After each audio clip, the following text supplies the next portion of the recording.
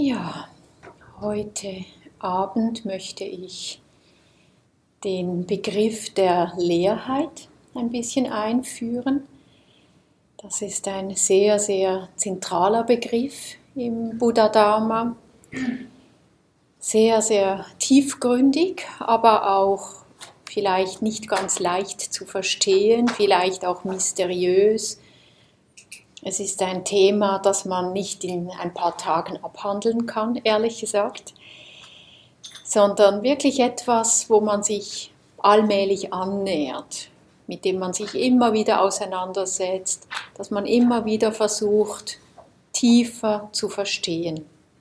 Also das Verständnis wächst allmählich. Dieses Thema, dieses Wort Leerheit heißt auf Pali Shunya, also eigentlich ist das der Wortstamm oder Shunyata, und damit ist wirklich wortwörtlich gemeint leer. Ja? Das ist eigentlich die Bedeutung, dass etwas leer ist von etwas.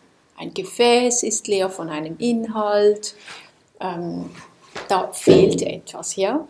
Und damit ist wirklich eine Eigenschaft der Dinge gemeint.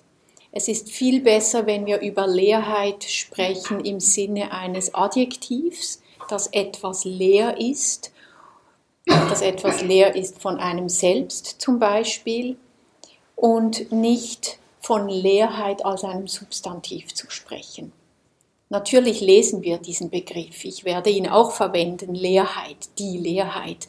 Aber das Substantiv, das kann sehr leicht suggerieren, dass es hier um ein Ding gibt. Etwas, was man drauf zeigen kann, was man sehen kann. Im frühen Buddhismus geht es vor allem um die Leerheit von einem festen, unabhängigen Selbst. Und in den späteren Traditionen, also im Mahayana und im tibetischen Buddhismus, wurde das dann ausgedehnt und verallgemeinert auf alle Phänomene überhaupt. Also dass alle Dinge leer sind von einer unabhängigen Existenz, leer von Selbstexistenz. Das ist ein Zitat von Rob Berbea. Er war ein Dharma-Lehrer im Geierhaus in England. Wir können zumindest für den Moment Leerheit als die Abwesenheit dieser inhärenten Existenz definieren, die die Dinge scheinbar natürlich und unbestreitbar haben. In der Tradition wird eine Vielzahl von Ausdrücken verwendet, um dies zu sagen, dass allen Dingen die inhärente Existenz, die wahre Existenz, die Selbstexistenz, die substanzielle Existenz fehlt.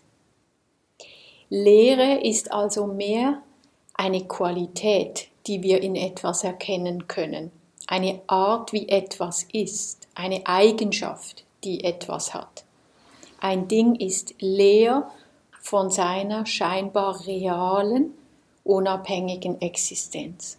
Und alle Dinge sind auf diese Weise leer. Diese Leerheit ist das, was man manchmal auch als die letzte Wahrheit oder Wirklichkeit der Dinge bezeichnet. Jetzt fragen wir uns vielleicht, okay, ja, ziemlich philosophisch, abstrakt, aber warum ist das wichtig? Der Punkt ist, dass Einsicht zu gewinnen in diese Leerheit unglaublich befreiend ist für den Geist.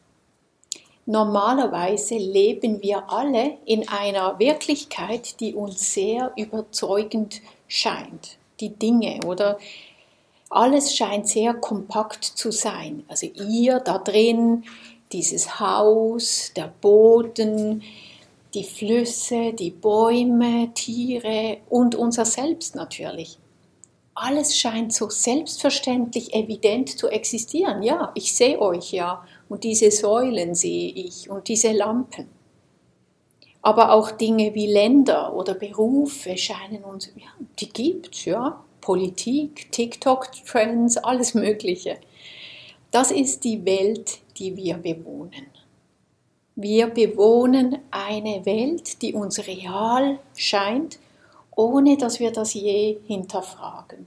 Und dann verlieren wir uns natürlich zigmal, tausendmal in Geschichten, ohne uns mal zu fragen, hey, Moment mal, warum sind die Dinge eigentlich so, wie sie sind?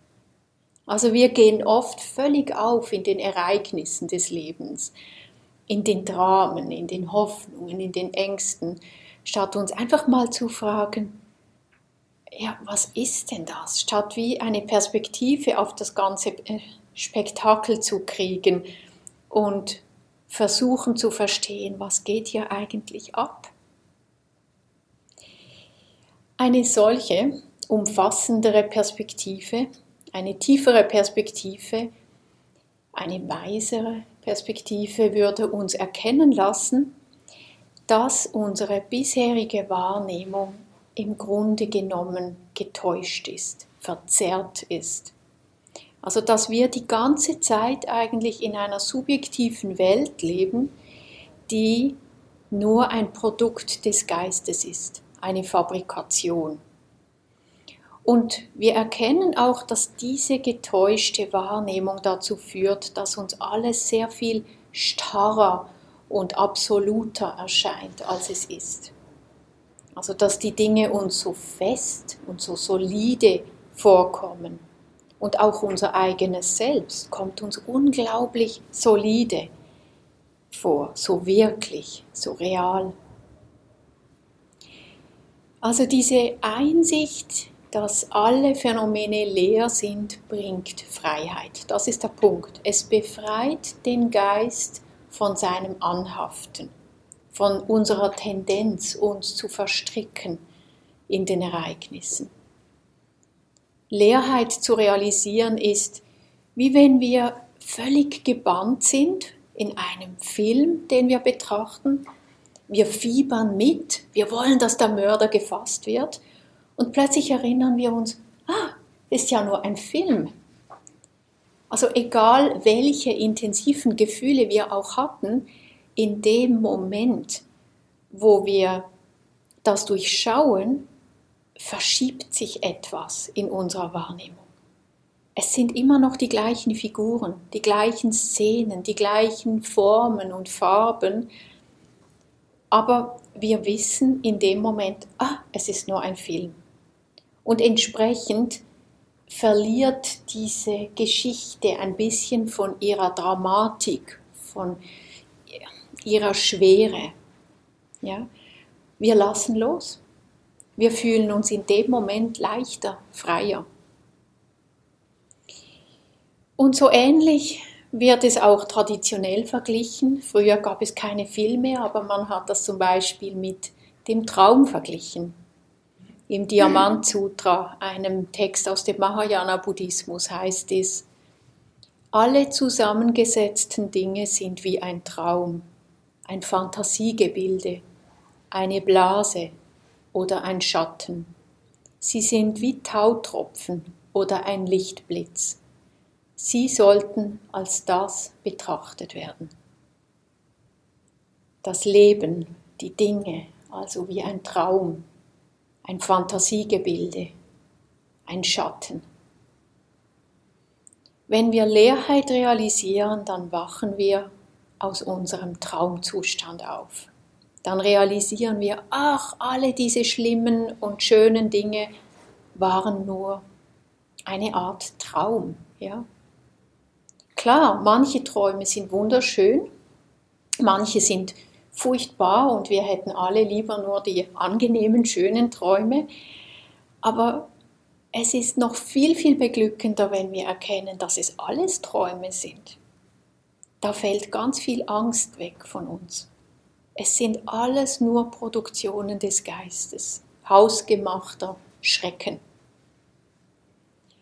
Und jetzt denkt ihr vielleicht, ja, gut und schön, mein Leben fühlt sich nicht so traumhaft an, fühlt sich schon ziemlich real und kompakt an. Und das hat wirklich damit zu tun, dass wir uns einfach sehr stark an die getäuschte Wahrnehmung gewöhnt haben, dass sie uns so selbstverständlich vorkommt. Es ist nur eine Frage der Gewöhnung. Traditionell gibt es das Gleichnis, dass jemand, der aufgrund einer Hepatitis-Erkrankung, also Gelbfieber, alles ein bisschen gelblich sieht, sich nicht vorstellen kann, dass die Dinge nicht gelblich sind. Für diese Person ist das real. Das heißt, so ähnlich schauen auch wir auf die Welt. Wir sind auf eine Art krank, ohne es zu wissen. Und so wie uns die Welt präsentiert wird, aufgrund unseres Geisteszustands, so scheint sie zu sein für uns. Absolut klar. Wir können uns nicht vorstellen, dass es anders sein könnte. Darum besteht Dharmapraxis ganz wesentlich darin, dass wir unsere Wahrnehmung ändern wollen, in Richtung von mehr Weisheit. Also wir wollen lernen, auf eine Weise wahrzunehmen, die mehr in Übereinstimmung ist mit der wahren Natur der Dinge. Also die Dinge so zu sehen, wie sie sind, wie man das oft hört. Aber das missverstehen dann die Leute. Und dann sagen sie, aha, die Dinge so zu sehen, wie sie sind. Okay, grün, blau, rot, eckig, rund und so weiter. Und sie verstehen nicht, dass es hier nicht um diese naive Wahrnehmung geht. Ja? Die Dinge so zu sehen, wie sie sind, heißt nicht, dass wir einfach naiv das glauben wollen, was die Wahrnehmung uns zeigt, sondern dass wir lernen, unsere Wahrnehmungsweise zu durchschauen und mit mehr Weisheit zu schauen. Dzongsa Khyentse Rinpoche sagt, bitte denke von nun an, dass Dharmapraxis eine Kunst ist, die Wahrnehmung zu verändern. Und wenn du die Wahrnehmung wirklich änderst, dann bist du von dieser ganzen Paranoia befreit. Und das ist Erleuchtung. Dharmapraxis als die Kunst, die Wahrnehmung zu verändern. Das ist der Punkt unserer Praxis. Also Einsicht in Leerheit zu kultivieren, bedeutet, dass wir unsere Wahrnehmung, unsere Sichtweisen hinterfragen wollen, dass wir neugierig werden wollen. Sind die Dinge wirklich so, wie sie mir vorkommen? Dass wir auch darüber nachdenken, dass wir kontemplieren, dass wir diese Lehren hören, dass wir uns innerlich auseinandersetzen mit ihnen. Also es geht nicht nur um das Wahrnehmen quasi auf der rein biologischen Ebene, es geht auch um ein weises Ergründen. Da spielt auch das Nachdenken, das Kontemplieren eine Rolle. Also Dharmapraxis ist viel mehr als nur stillsitzen, ruhig werden und den Atem spüren. Da gehört auch das Reflektieren dazu, das Ergründen, diese Argumente zu Herzen zu nehmen, auf unsere Erfahrung anzuwenden. Und dann unsere Einsichten auch auf die Erfahrung anzuwenden. Ja, also wir wollen lernen, auf eine andere Art zu sehen, zu schauen, auf eine Art, die uns glücklicher werden lässt. Ja, dann möchte ich mit euch ein paar Beispiele anschauen, wo wir Leerheit leicht sehen kann. Also in seinem Buch über Leerheit beginnt Rob Berbea eben damit, dass er solche Beispiele gibt.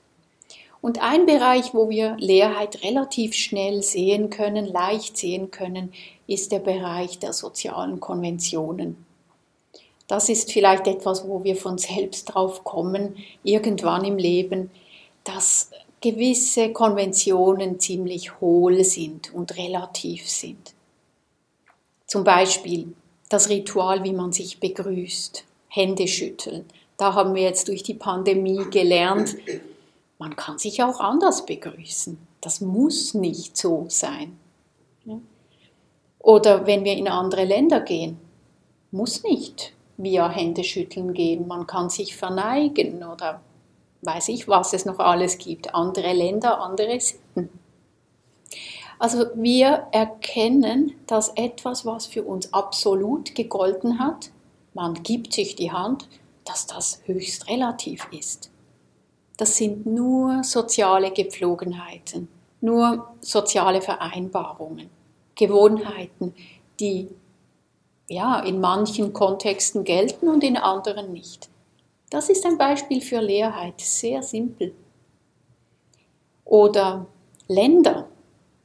Länder sind auch nur soziale Konventionen. Wir tendieren ja dazu, Länder als stabile Objekte mit typischen Eigenschaften zu sehen.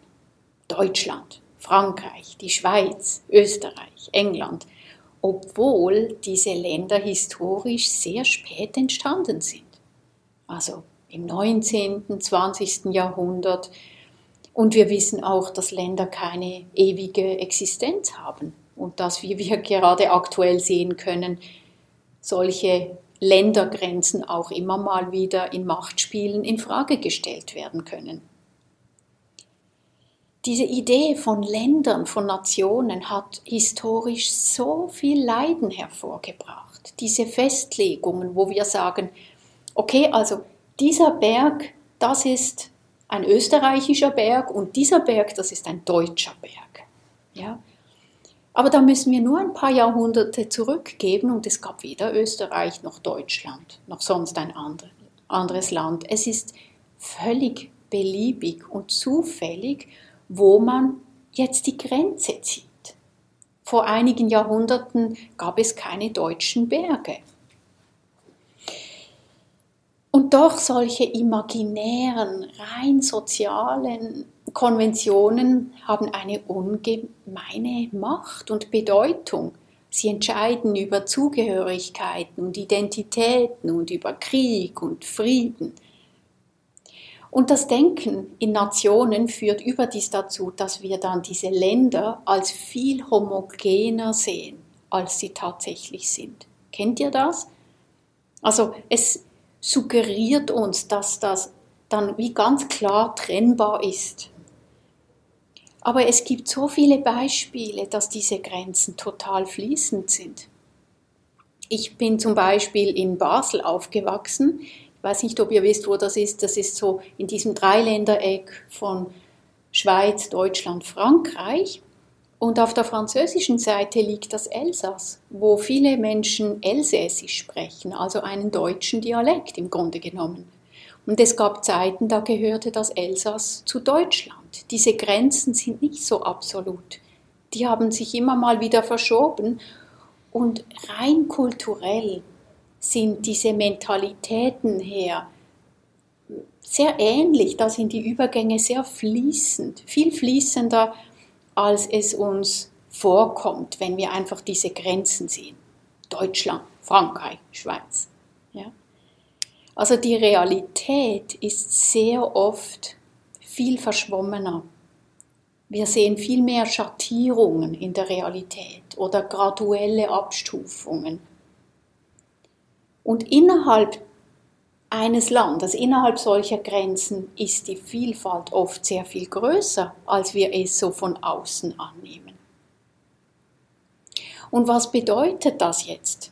Gibt es Länder? Existieren Länder wirklich? Nicht in einem absoluten Sinn, oder? Wenn ich euch fragen würde, existiert Deutschland? Was ist Deutschland? Dann könnten wir Tage und Wochen lang darüber diskutieren. Ja, was macht jetzt Deutschland aus? Vielleicht würdet ihr mir dann sagen, ja, das feine Brot zum Beispiel. Oder vor einigen Jahren gab es einen Schweizer Künstler, der hat bei einer internationalen Ausstellung ein Kunstwerk gemacht, da hat er draufgeschrieben, La Suisse n'existe pas, die Schweiz existiert nicht. Das gab einen Aufruhr in der Schweiz. Die Bevölkerung war empört, dass ein Künstler sich erfrechen konnte, die Identität der Schweiz in Frage zu stellen. Ein Skandal. Ja? Und doch, er hat recht, Länder existieren nicht auf diese feste Weise. Wir können nicht mit dem Finger drauf zeigen und sagen, da, jetzt habe ich dich. Ja? Wir müssen relativieren und sagen, Das ist einfach eine Konvention, dass wir diesem Stückchen Land so sagen. Das ist eine Abmachung. Und in diesem Sinn sind Länder leer von einer absoluten Selbstexistenz. Das ist nicht per se schlecht. Es kann durchaus nützlich sein, wenn ein paar Menschen sich zusammentun und sagen, lasst uns gemeinsame Strukturen etablieren. Wir organisieren uns jetzt als Gesellschaft. Aber wir sollten sie nicht zu absolut nehmen. Das sind nur Konstrukte. Oder auch viele Menschen lassen sich nicht einem einzigen Land zuordnen. Ich selbst bin ein Beispiel dafür. Ich habe Vorfahren aus verschiedenen Ländern. Väterlicherseits aus Japan, mütterlicherseits komme ich aus der Schweiz. Aber wenn ich da weiter zurückgehe, dann kamen diese Vorfahren aus Frankreich, aus Deutschland und aus Tirol. Das heißt, obwohl ich einen Schweizer Pass habe, fühle ich mich eher als Europäerin oder Kosmopolitin. Also Länder sind leer, Nationalitäten sind leer, das sind sehr relative Begriffe. Ein anderes Beispiel für soziale Konventionen sind unsere Vorstellungen von Mann und Frau. Diese Geschlechterkategorien, die unser Leben so sehr prägen. Und da ist ja einiges in Bewegung gekommen in den letzten Jahren. Wir haben angefangen, diese traditionellen Geschlechterrollen, ja sogar diese binäre Einteilung in Mann und Frau zu hinterfragen. Muss eine Frau immer verständnisvoll und empathisch sein und sich schön anziehen, um als Frau zu gelten? Bin ich eine echte Frau? Und was passiert, wenn ich nicht so viel Wert lege auf schöne Kleidung? Oder wenn ich aggressiv bin? Oder sind es die biologischen Merkmale, die zählen? Oder muss ein Mann immer beruflich erfolgreich sein, stark sein, breitbeinig gehen und sitzen? Und dann ist es ein richtiger Mann. Und wer bin ich, wenn ich nicht in diese binäre Struktur reinpasse? Also auch da können wir sehen, wie sich so starre Kategorien ein bisschen aufgelöst haben. Die Gesellschaft hat gelernt zu sehen, dass diese Unterscheidungen ein Stück weit relativ sind und dass die Abgrenzungen nicht so scharf sind, dass es Übergänge gibt.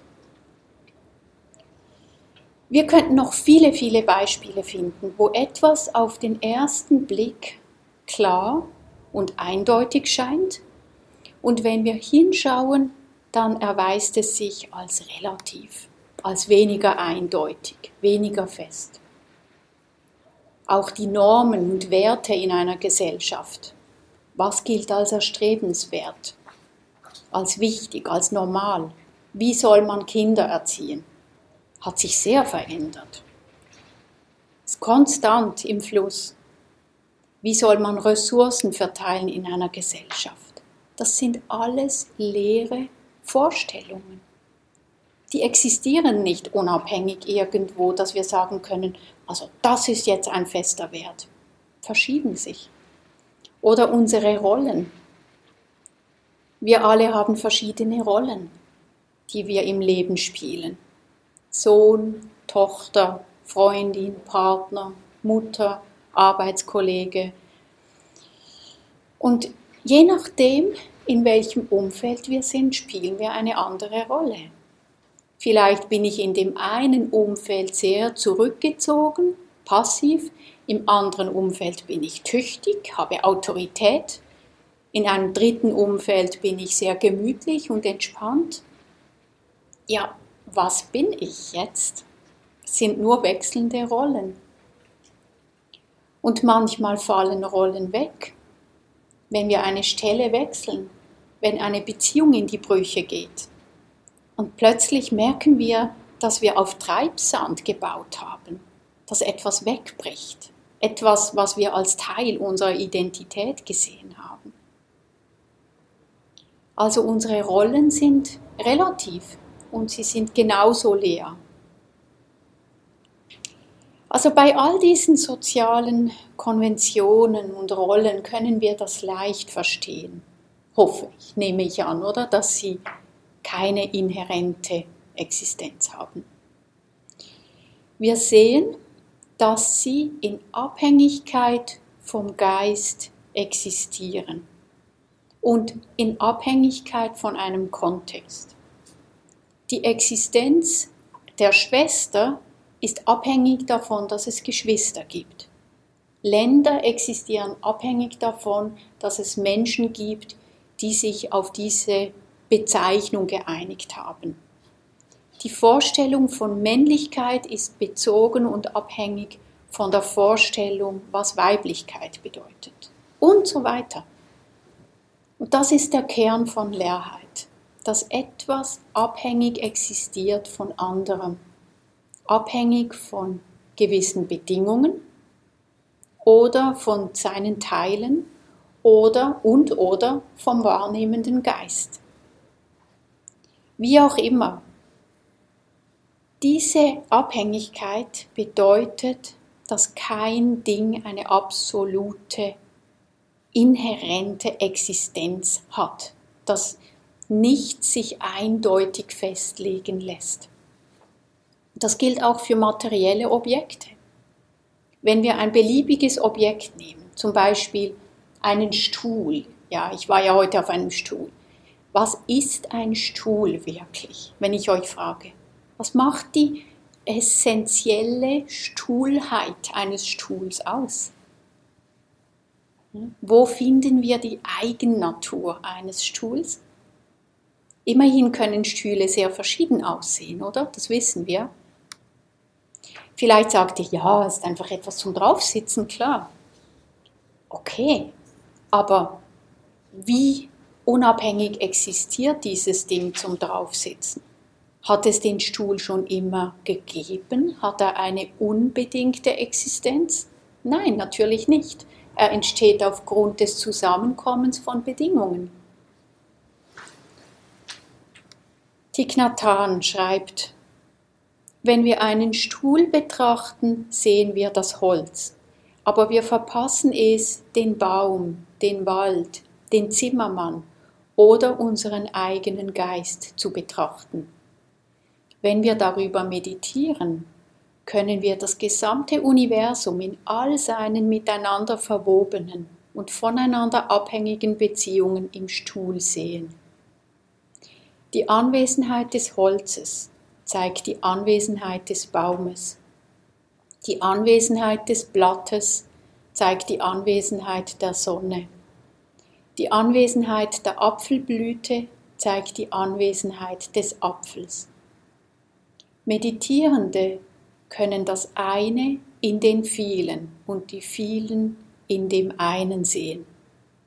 Noch bevor sie den Stuhl sehen, können sie seine Anwesenheit im Herzen der lebendigen Realität sehen.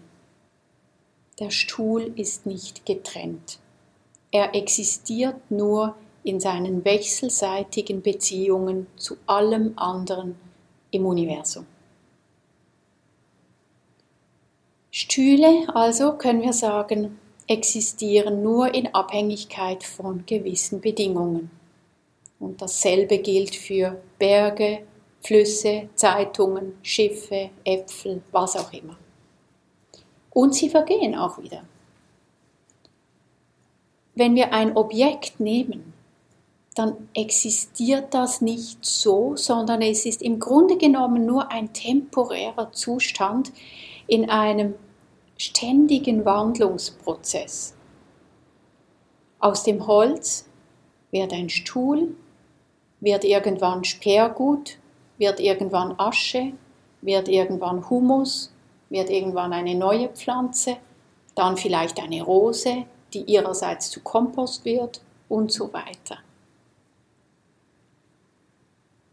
Fred von Almen schreibt, das Leben in all seinen Formen und Aspekten ist solch ein komplexer, endloser Prozess von Ursachen, von Einflüssen und Bedingungen und von Wirkungen und Resultaten, die ihrerseits wieder Bedingungen und Ursachen sind. Jedes Lebewesen, jedes Ding, jede Situation, jedes Ereignis und natürlich auch jede innere Erfahrung, sie alle entstehen in Abhängigkeit, als Prozess bedingten Entstehens. Deshalb spricht man vom bedingten Entstehen, ganz im Gegensatz zu unabhängigem oder unbedingtem Entstehen, einer offensichtlichen Unmöglichkeit. Das gibt's nicht. Es gibt kein unabhängiges Entstehen. Also wir haben diese Abhängigkeit von Bedingungen. Und wenn wir eine Bedingungskette zurückgehen, dann finden wir für jede Bedingung, dass sie ihrerseits wiederum von anderen Bedingungen abhängig war. Gut, die moderne Physik spricht vom Big Bang, von diesem Urknall. Das war vielleicht mal der Uranfang von allem, aber abgesehen davon gibt es nichts, was unabhängig existieren kann. Es sind schier endlose Bedingungsketten. Wir können immer weiter zurückgehen. Und auch wenn wir dann den Prozess versuchen im Einzelnen anzuschauen, dann merken wir, auch diese Übergänge sind gar nicht so klar. So wie bei den Ländern. An welchem Punkt würden wir sagen, jetzt ist aus dem Baum ein Stuhl geworden. Wo machen wir den Schnitt? Wir haben den Baum gefällt, das Holz zersägt, die Teile gesägt, dann fügt der Zimmermann die Teile richtig zusammen, lackiert es. Wo fängt der Stuhl als Stuhl an zu existieren? Das ist ein bisschen Festlegungssache, nicht wahr? Das ist nicht objektiv festgelegt, dass der Stuhl uns irgendwann sagt, jetzt bin ich da, sondern wir sagen irgendwann, jetzt ist es ein Stuhl. Und umgekehrt, was passiert, wenn dem Stuhl plötzlich ein Bein wegbricht? Ist es noch ein Stuhl? Ein Stuhl mit 3 Beinen ist nicht mehr nützlich. Den können wir nicht mehr benutzen. Also auch hier sehen wir, dass Begriffe immer unscharfe Ränder haben, Begrenzungen. Sie sind nicht so eindeutig. Wir machen sie eindeutig. Wir meinen, wir sehen Eindeutigkeit. Jetzt hatten wir die Abhängigkeit von den Bedingungen und es gibt auch, könnte man sagen, die Abhängigkeit von den Teilen. Das ist eine andere klassische Kontemplation. Wir können darüber kontemplieren, dass man jedes Objekt auch wiederum in Teile zerlegen kann. Und dann schauen, okay, wo genau finde ich jetzt die Essenz dieses Objekts? Wenn wir wieder den Stuhl nehmen, der besteht aus 4 Beinen und einer Sitzfläche, vielleicht einer Lehne. Wo finde ich die Essenz des Stuhls? Ist die Essenz des Stuhls in den Stuhlbeinen oder in der Lehne? Nicht wirklich, oder? Zum Beispiel ein Stuhlbein. Ist das für sich allein genommen ein Stuhlbein? Nicht wirklich, oder? Es ist einfach ein längliches Stück Holz. Zu einem Stuhlbein wird es erst, wenn da auch noch der Rest dazu kommt, wenn es zusammengefügt wird. Und der Stuhl existiert auch nicht einfach durch das Zusammenkommen der Teile. Sie müssen dann auch noch richtig zusammengefügt sein, sonst können wir ihn nicht benutzen. Und es braucht jemand, der das Konzept eines Stuhls hat. Wenn wir in einer Gesellschaft leben würden, wo es keine Stühle gäbe, wüssten wir nicht, dass das ein Stuhl ist. Es wäre dann wahrscheinlich etwas anderes für uns. Und jetzt diese Teile. Auch diese Teile können wir wiederum in noch kleinere Teile zerlegen. Und vielleicht denken wir, okay, vielleicht finden wir irgendwo, wenn wir nur weit genug suchen, irgendwo winzige Teilchen, aus denen alles besteht, sozusagen den Urgrund des Kosmos. Das war ja mal die Idee von Atomen, Atomos, etwas, was unteilbar ist. Das war das, was die Philosophen über viele, viele Jahrhunderte gesucht haben. Diese kleinsten Bausteine, aus denen alles gemacht ist. Aber was wir herausfinden, einerseits einfach durch Nachdenken, also das macht man zum Teil in der buddhistischen Philosophie, dass man das kontempliert und einfach durch Logik herausfindet, aber was man heute auch durch die moderne Physik weiß, es gibt keine kleinsten Teilchen. Da kann es einem schwindelig werden. Es gibt keine kleinsten Teilchen, aus denen wir alle gemacht sind, aus denen dieses ganze Universum gemacht ist. Also wenn man immer tiefer und tiefer und tiefer in die Dinge hineingeht und untersucht, dann findet man zuletzt nur noch, was die Physiker Quantenfluktuationen nennen, nur noch eine Art Wechselwirkungen. Man findet keine Festigkeit mehr. Zu unterst. Ja. Und das ist so mind-blowing, sagt man auf Englisch. Auf Deutsch habe ich keinen guten Begriff dafür. Es sprengt ein bisschen unser anschauliches Vorstellungsvermögen. Dass alles, was so fest und absolut erscheint, letztlich bodenlos ist, ungreifbar. Wir versuchen, die Dinge immer wieder zu ergreifen, aber wenn wir wirklich hinschauen, dann merken wir, am Schluss ist da viel Raum, nur irgendwelche eben Fluktuationen, was auch immer das ist. Wir finden diese Phänomene, aus denen unsere Alltagswelt besteht, nicht. Alle Dinge sind letztlich leer. Jetzt, was ist aber die Folge, wenn wir das eben nicht wissen, wenn wir uns dieser Leerheit nicht bewusst sind? Unsere normale Art zu denken und zu sehen ist, dass wir nicht die Leerheit sehen, sondern die Dinge sehr absolut sehen. Wir objektivieren die Dinge. Oder auf Englisch sagt man auch reification, wir verdinglichen die Phänomene, wir kreieren Dinge. Ja, und dann schreiben wir diesen Dingen eine Wirklichkeit zu. Wir sagen, die existieren real, obwohl sie diese Realität nicht ganz so haben. Dann erscheinen die Dinge ebenso solide und aufgrund dessen entwickeln wir Anhaftung und Verlangen oder Aversion. Das ist das Problem. Aus dem Nichtsehen der Leerheit, aus der Unwissenheit über die Leerheit entstehen Verlangen und Aversion. Der Geist beginnt nach diesen Dingen zu greifen, weil sie so real scheinen. Wir verstricken uns in den Dingen. Nagarjuna, das war wohl der berühmteste Philosoph, der im 2. Jahrhundert in Indien lebte und über Leerheit geschrieben hat, sagt, wenn man die Existenz akzeptiert, entstehen Leidenschaft und Hass, das Festhalten an schlechten und gewalttätigen Ansichten und der daraus entstehende Streit. Also wenn Menschen festhalten an der Existenz, an der Realität der Dinge, wie sie uns erscheinen, dann können ganz leicht Konflikte entstehen.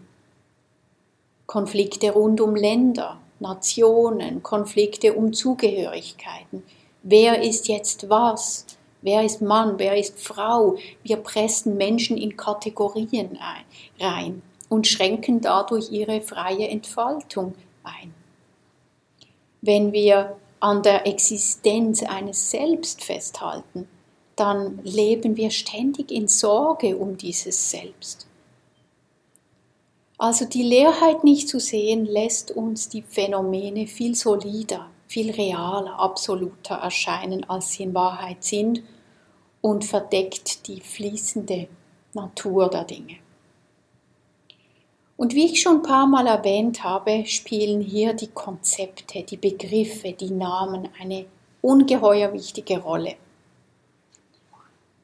Weil es sind die Begriffe, die Konzepte, die dazu führen, dass wir einem Ding so und so sagen, oder?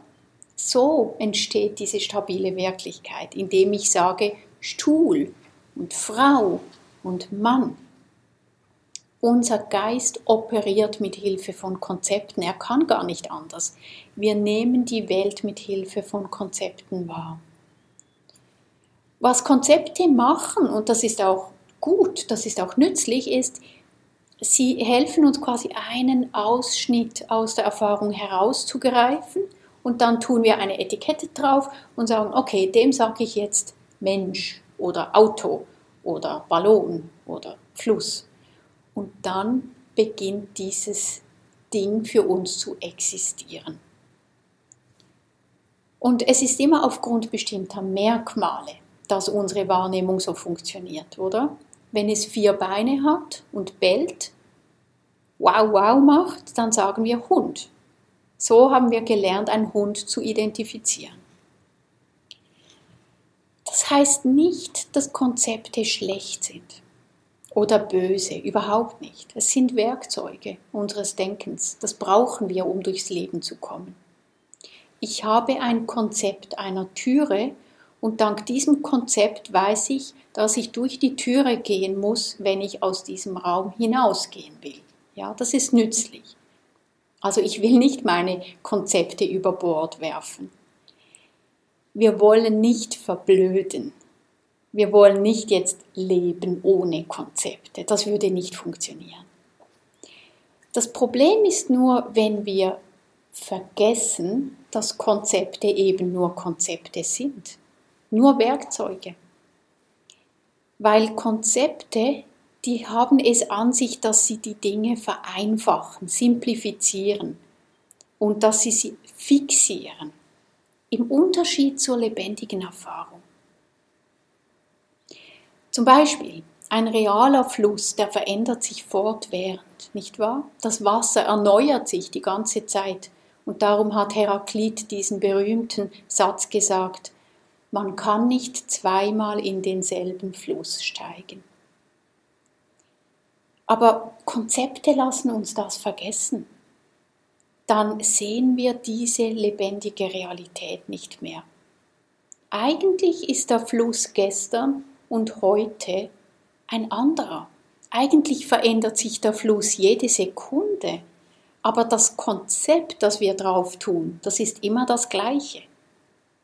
Und schon wirkt der Fluss wie ein real existierendes Ding. Macht das Sinn? Ja? Das ist Verdinglichung.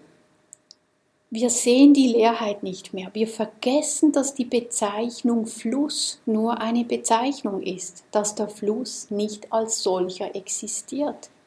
Ein Fluss ist nur ein leeres Phänomen. Er existiert nicht als ein stabiles Ding mit klaren Grenzen, weil da kommt ständig Regen und erneuert das Wasser im Fluss. Oder Schnee und Eis schmelzen und fließen in den Fluss rein. Und genauso ist es mit allen anderen Dingen.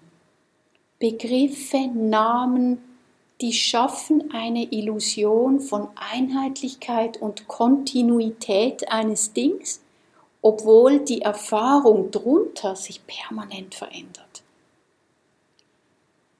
Dann erscheint uns die Welt viel stabiler, als sie ist. Und manchmal finden wir das auch ziemlich bequem. Konzepte können ziemlich bequem sein, weil wir dann meinen, ich muss nicht mehr hinschauen. Dann lebe ich nicht mehr in der realen Erfahrung, sondern nur noch in meinen Konzepten. Dann sehen wir kurz den Mond am Himmel und denken, ach, den Mond habe ich schon 1000-mal gesehen, muss ich nicht schon wieder gucken. Dann tun wir einfach diese Erfahrung in ein Konzept rein, ah ja, Mond, kenne ich, und wir verpassen die Erfahrung in diesem Augenblick. Oder wir denken, ach ja, Männer sind halt so. Oder Amerikaner sind halt so. Wir pauschalisieren, wir stecken die Realität in Schubladen und meinen, wir hätten etwas verstanden. Das ist eine sehr grobe und sehr vereinfachende Art, das Leben wahrzunehmen. Es ist auch sehr kopfig, sehr abgeschnitten von der Lebendigkeit der sinnlichen Erfahrung. Und darum üben wir Achtsamkeit, um ein bisschen von dieser Ebene des Kopfes, der Konzepte, zurückzukommen in die gefühlte, gespürte Realität, in die unmittelbare Erfahrung. Es gibt noch einen anderen Punkt, den ich sehr interessant finde. Konzepte wirken auch sehr reduzierend, weil sie legen unsere Wahrnehmung dann auch sehr auf eine Sichtweise fest. Und dann sehen wir etwas nur noch als eine einzige Sache und wir verlieren unsere Flexibilität, etwas auf verschiedene Arten zu sehen. Dann ist eine Kartonschachtel nur etwas, was man zum Verpacken braucht. Punkt. Ja? Das ist unser Konzept. Aber vielleicht kommt ein Kind und stellt etwas anderes damit an. Und dann ist sie plötzlich eine Zeitmaschine oder eine Schatztruhe für den Piratenschatz oder ein Puppenhaus. Also plötzlich wird eine Kartonschachtel vieldeutig, reich an Sinn und Bedeutung, wenn wir nicht so festkleben an den Konzepten. Also Konzepte schaffen Stabilität, Eindeutigkeit, Kontinuität, das ist nicht nur schlecht, aber sie können uns auch einschränken, festlegen. Und darum ist es so wichtig, ihre Leerheit zu erkennen. Dilgo Khyentse Rinpoche war ein sehr berühmter tibetischer Meister, sagte: An der Realität der Phänomene anzuhaften, von Anziehung und Abstoßung gequält zu werden und von den 8 weltlichen Angelegenheiten besessen zu sein, ist es, was den Geist gefrieren lässt. Schmelze das Eis deiner Konzepte, damit das flüssige Wasser der freien Wahrnehmung fließen kann. Schmelze das Eis deiner Konzepte, damit das flüssige Wasser der freien Wahrnehmung fließen kann. Lasst uns die Konzepte schmelzen. Lasst uns flexibler werden im Geist, oder? Lasst uns aus dieser Erstarrung aufwachen, ein bisschen auftauen. Darum geht es. Also es geht nicht darum, dass wir die Konzepte loswerden, sondern dass wir freier werden im Umgang damit. Dass wir sie auf eine flüssigere Art einfach benutzen können, damit wir nicht so gefangen sind in ihnen. Das heißt, wir benutzen Konzepte dort, wo sie nützlich sind, aber wir erstarren nicht in ihnen. Das ist dieses Ding, Punkt, ja, und nichts anderes. Also da öffnet sich sehr viel Raum für Kreativität, für Freiheit. Jetzt möchte ich noch über einen Punkt sprechen, der sehr oft auch ein bisschen Missverständnisse hervorrufen kann oder Fragen wecken kann. Wenn Menschen anfangen, über Leerheit nachzudenken oder darüber zu hören, dann kann es leicht passieren, dass der Geist zum Schluss kommt: Okay, wenn die Dinge leer sind, dann heißt das wohl, dass sie gar nicht existieren. Wir haben ja gehört, alles ist wie ein Traum, oder? Und dann denken wir, dann heißt das wohl, dass die Dinge gar nicht existieren. Weder Länder, noch soziale Konventionen, noch Männer, noch Frauen, noch Menschen, noch Flüsse, noch Stühle, etc. Und es kann das Gefühl aufkommen, dass alles sinnlos ist, gleichgültig, dass es auf nichts ankommt im Leben. Aber eine solche Schlussfolgerung wäre falsch. Das ist hier nicht gemeint. Das ist wichtig zu verstehen. Wenn wir so etwas sagen, also wenn wir behaupten, dass jetzt deswegen die Dinge gar nicht existieren würden, dann fallen wir in den Nihilismus. Also wir fallen von dem einen Extrem, dass die Dinge absolut inhärent existieren, ins andere Extrem, in das, was der Buddha als Nihilismus bezeichnet hat, dass es die Dinge gar nicht gibt.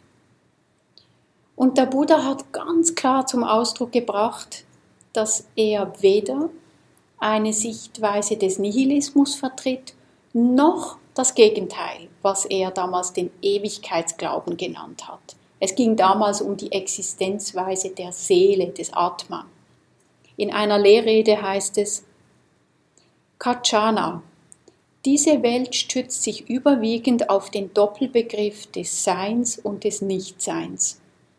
Wenn du jedoch den Ursprung der Welt wahrhaftig mit rechter Weisheit siehst, kannst du nicht denken, dass die Welt nicht sei.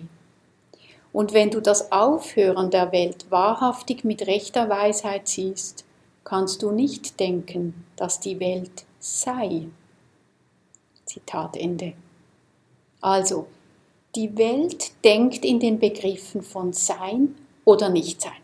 Entweder etwas ist oder es ist nicht. Aber der Buddha sagt, wenn wir den Ursprung der Dinge sehen, also wie etwas entsteht, dann können wir nicht an das Nichtsein glauben. Wir sehen ja, wie sie entstehen. Und wenn wir das Aufhören der Dinge sehen, also wie die Dinge zum Ende kommen, dann können wir nicht an ein absolutes Sein glauben. Und das ist das, was als der mittlere Weg bekannt wurde. Eine philosophische Position, die diese Extreme von Sein und Nichtsein vermeidet. Und tatsächlich, wie kann man sagen, dass die Dinge gar nicht existieren? Wir sind jetzt gerade hier, oder? Wir erleben etwas. Das ist nicht nichts. Ihr seht etwas, ihr hört etwas, ihr spürt den Körper, da ist eine ganze Welt von Erfahrungen. Farben, Formen, Töne, Freude, Leid. Das ist nicht nichts. Also das wäre ein falsches Verständnis von Leerheit. Es gab einmal einen Zen-Mönch, der eines Tages zu einem Meister kam und ihm zeigen wollte, wie tief sein Verständnis war. Er sagte zum Meister: Der Geist ist leer, der Buddha ist leer, alle Wesen sind leer, die wahre Natur aller Dinge ist leer. Es gibt keine Erleuchtung, keine Verblendung, keine Weisen und keine Weltlinge. Der Meister war einen Moment lang still, dann haute er dem Mönch auf den Kopf. Der Mönch brauste voller Wut auf. »Warum hast du das getan?« Woraufhin der Lehrer fragte: »Wenn alles leer ist, woher kommt dann die Wut?« Ja, können wir kontemplieren. Ja, die Dinge sind leer von einer unabhängigen Selbstexistenz. Sie sind nicht wirklich in dem Sinn, dass sie absolut existieren. Und doch erleben wir Freude und Leid. Und wir sehen Bäume und Wolken und Flüsse. Wir hören den Wind. Dieses Verständnis wollen wir entwickeln, diesen mittleren Weg. Und das wirklich zu verstehen braucht Zeit und Praxis. Es ist nicht damit getan, wie der arme Mönch salbungsvoll zu sagen, ja, alles ist leer. Der Meister hat offensichtlich bemerkt, dass das Verständnis dieses Mönchs einfach nicht tief genug war, dass er ein bisschen dahergeredet hat. Aber wenn wir wirklich verstehen oder realisieren, eigentlich ist es ein meditatives Realisieren, was mit Leerheit gemeint ist, dann führt das nicht zu Gleichgültigkeit. Es führt nicht zu Zynismus, wo wir sagen, alles ist leer. Echte Einsicht in Leerheit führt zu Mitgefühl. Chökyi Nyima Rinpoche sagt, Einsicht in die Leerheit ist von Natur aus von Mitgefühl durchdrungen. Warum? Weil Leerheit zu erkennen unsere Anhaftung reduziert. Die Anhaftung an Dingen, was ich haben muss oder nicht haben will. die Anhaftung an ich, mir, mein, an meinem Selbst, meine Selbstzentriertheit. Und dadurch nimmt ganz natürlich unsere Fähigkeit zu offen zu sein für die Welt, für das Leben, für andere Wesen. Wir sind offen für die Freuden und Leiden der anderen, weil wir nicht so festklammern. Wir fühlen uns viel mehr verbunden, wir fühlen uns viel mehr verwoben mit dem Leben. Wir können mitschwingen. Ja, lasst uns langsam hier abschließen für heute. Wir haben gesehen, dass wir aufgrund unserer getäuschten Wahrnehmung die Welt und uns selbst in einer Weise sehen, die uns als sehr wirklich und kompakt und unabhängig existierend vorkommt. Und diese Wahrnehmung führt zu Greifen oder Wegstoßen wollen, zu Anhaftung und Aversion. Und das ist die Ursache des Leidens. Aber wenn wir genauer hinschauen und untersuchen, dann können wir diesen Anschein hinterfragen. Wir können es ein bisschen dekonstruieren. Und Dharmapraxis bedeutet genau das. Unsere Wahrnehmungsgewohnheiten ein bisschen zu hinterfragen und zu lernen, mit neuen Augen zu sehen. Wir haben gesehen, dass es viele Phänomene im Alltag gibt, wo wir Leerheit leicht erkennen können. Soziale Gepflogenheiten, Länder, Rollen etc. Und das zu erkennen ist ungemein befreiend. Und wir haben über die Bedingtheit von Phänomenen gesprochen, wie nichts ohne Bedingungen unbedingt existiert. Wir haben gesehen, wie alles von den Teilen abhängt, dass wir es immer noch mehr zerlegen können in die Teile und wir kommen nie zu einem letzten absolut existierenden Ding. Und wir haben darüber gesprochen, dass Konzepte hier eine wichtige Rolle spielen. Ja, weil die Konzepte erst diese unfassbare, mysteriöse Realität irgendwie ergreifen und fixieren. Und das heißt nicht, dass die Konzepte schlecht wären, aber dass unser Anhaften an den Konzepten ein bisschen problematisch ist. Also wenn wir das wirklich verstehen, Konzepte sind nur Konzepte, sie sind nicht schlecht, dann heißt das, wir landen nicht im Nihilismus, in der totalen Sinnlosigkeit, wir landen auch nicht in der Absolutheit, der Realität, so sind die Dinge, sondern wir entdecken diesen mittleren Weg zwischen Sein und Nichtsein. Also wir finden eine Balance zwischen den Extremen. Und darin können wir viel Leichtigkeit und Freiheit entdecken. Das ist ein Zitat von Tilman Lündrup. Wir können eine andere, eine spielerischere Haltung einnehmen, ohne zu meinen, das Erleben habe keine Relevanz und ohne zu glauben, es existiere als unabhängige Wirklichkeit, die mich im Griff hat. Wir können diese Welten, die sich im Spiel der Erscheinungen immer wieder aufbauen, mitgestalten. Wir sind Akteure in diesem Spiel.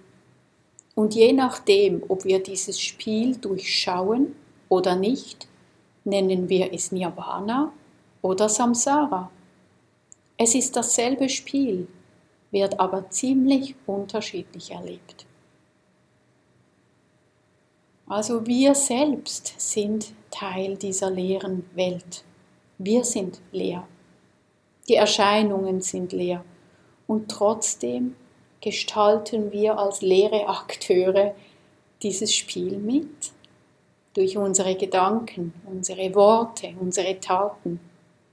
Und die Frage ist nur, ist es uns bewusst oder nicht? Wie Tilman sagt, wenn wir das Spiel nicht durchschauen, ist es Samsara. Wenn wir es durchschauen, ist es Nirvana. Das ist die Befreiung. Gut, dann lasst uns einen Moment still sitzen.